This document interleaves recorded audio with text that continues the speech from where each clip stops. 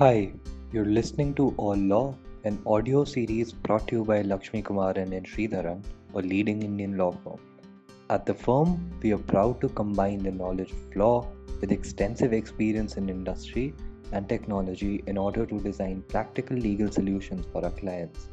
This podcast series is a part of our knowledge sharing initiative where we will be discussing notable judicial and regulatory developments and analyze the business implication of the law as it evolves in India. This podcast focuses on beware of sharks in the water, navigating trade in a world of sanctions.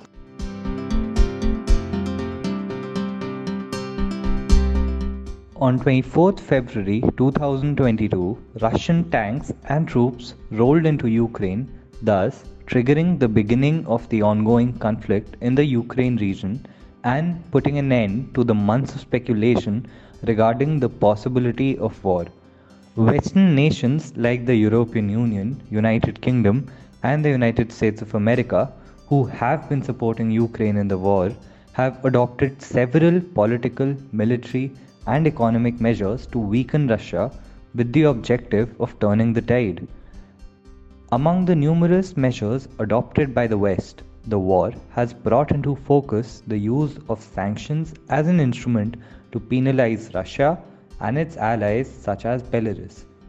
While sanctions as an instrument are well known among political and economic institutions in the West, comparatively little attention has been paid to the Western sanctions by businesses in India.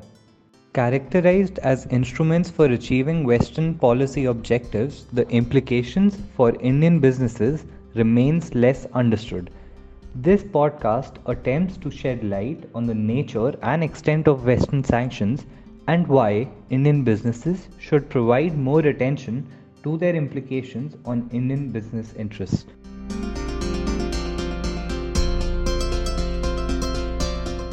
Origin and nature of sanctions.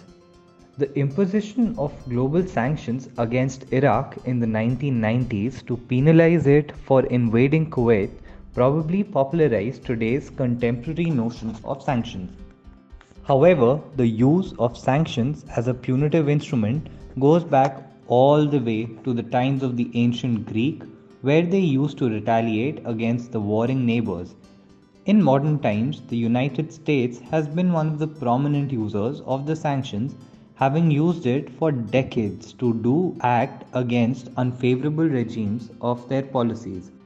In modern times, the United States has been one of the prominent users of sanctions, having used it for decades to act against unfavorable regimes or their policies.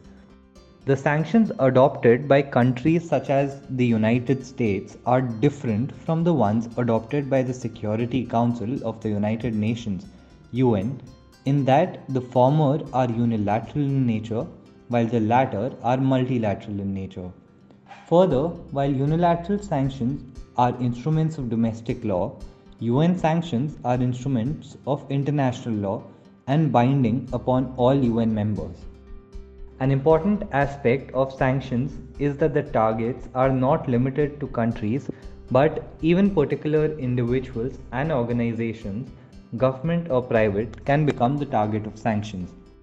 Another distinguishing feature is that the unilateral sanctions are autonomous in nature, that is, they are based on national policy objective. On the other hand, non-aligned countries like India enforce sanctions to implement United Nations Security Council resolutions. They do not have a formalistic or autonomous regime of sanctions based on their own policy objectives. Though India has taken its own tough measures in challenging moments, for example by imposing tariffs of 200% on imports from Pakistan, whether these measures can constitute sanctions is debatable. Another classification of sanctions is based on their applicability.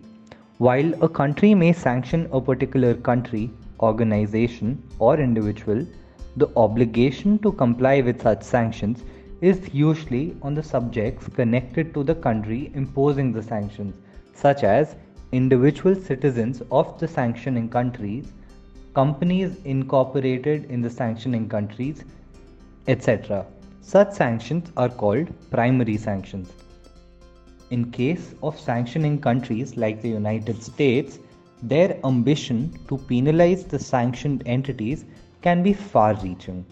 With the objective to increase the focus of their action, these sanctioning countries may even impose sanctions on third country entities unrelated to the primary sanctioned entity. Such sanctions are called secondary sanctions. A prominent example is the United States countering America's adversaries through the Sanctions Act, CATSA, that penalizes third countries for engaging in military transactions with, amongst others, Russia. Overview of legal framework for unilateral sanctions. Most unilateral sanction regimes that exist today are adopted by Western countries. The United States has an advanced and complex systems of sanctions that towers in comparison to non-autonomous sanction regimes.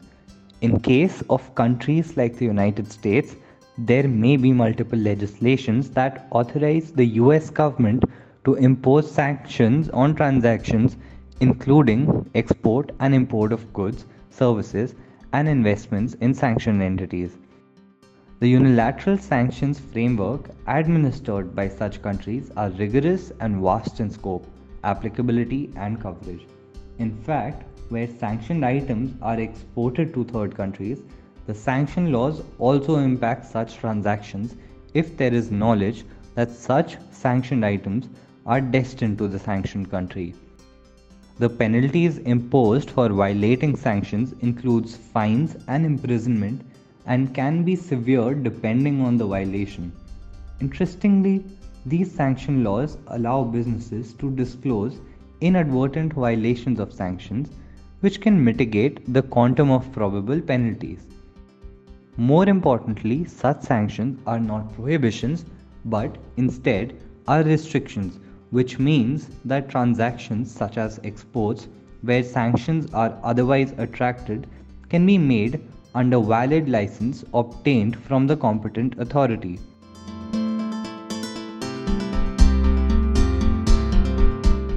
Extraterritorial reach of unilateral sanctions. One of the biggest concerns that has arisen in connection to unilateral sanctions is their extraterritorial applicability to citizens and subjects outside of their legal jurisdiction and unaffiliated to subjects in the sanctioning country, such as being a subsidiary of a company incorporated in the sanctioning country. In fact, under the American sanction regime, the prohibition on engaging in sanctions related conduct extends to any person, a term which has been defined to include citizens not just of the United States but also citizens of a foreign country. Though the legal recognition of such extraterritorial applicability of domestic laws under the framework of international law is highly debatable, their operation in practice presents a different picture. The following cases may illustrate this point. In October 2022, a United States District Court indicted, formally charging 3 Latvian citizens and a Latvian incorporated company for allegedly attempting to export a dual-use export-controlled item manufactured in the US to Russia in violation of US export restrictions. Latvian authorities assisted the United States in making arrests and preventing the exports of the goods to Russia. In September 2022, the US government sanctioned a Mumbai-based company for facilitating the trade of petrochemical products between Iranian producers and Chinese purchasers. It was reported that such action was the first against an Indian company in an Iran-related sanction. Further, even from a jurisprudential point of view, US court decisions such as United States versus Arab and United States versus Tajin have affirmed the extraterritorial applicability of US sanction laws to non-US persons.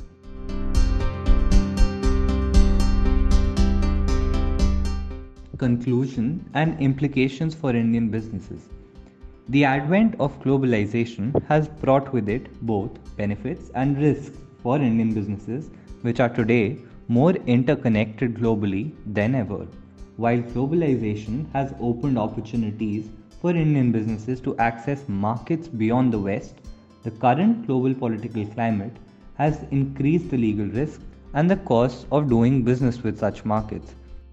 While the risks are obvious but not precisely defined for Indian companies who are either branches or subsidiaries of companies headquarters or based in the West, the risks may be unknown for unaffiliated Indian companies who are intermediaries in the transactions that may connect sanctioning countries and sanctioned entities.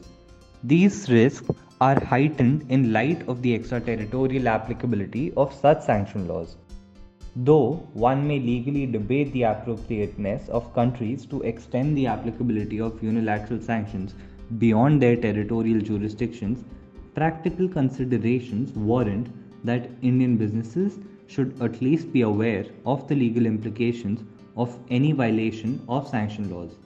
Though this may necessitate a higher level of legal due diligence and caution on part of Indian businesses, the cost of making informed decisions far outweigh the costs of potential liability under unilateral sanction laws.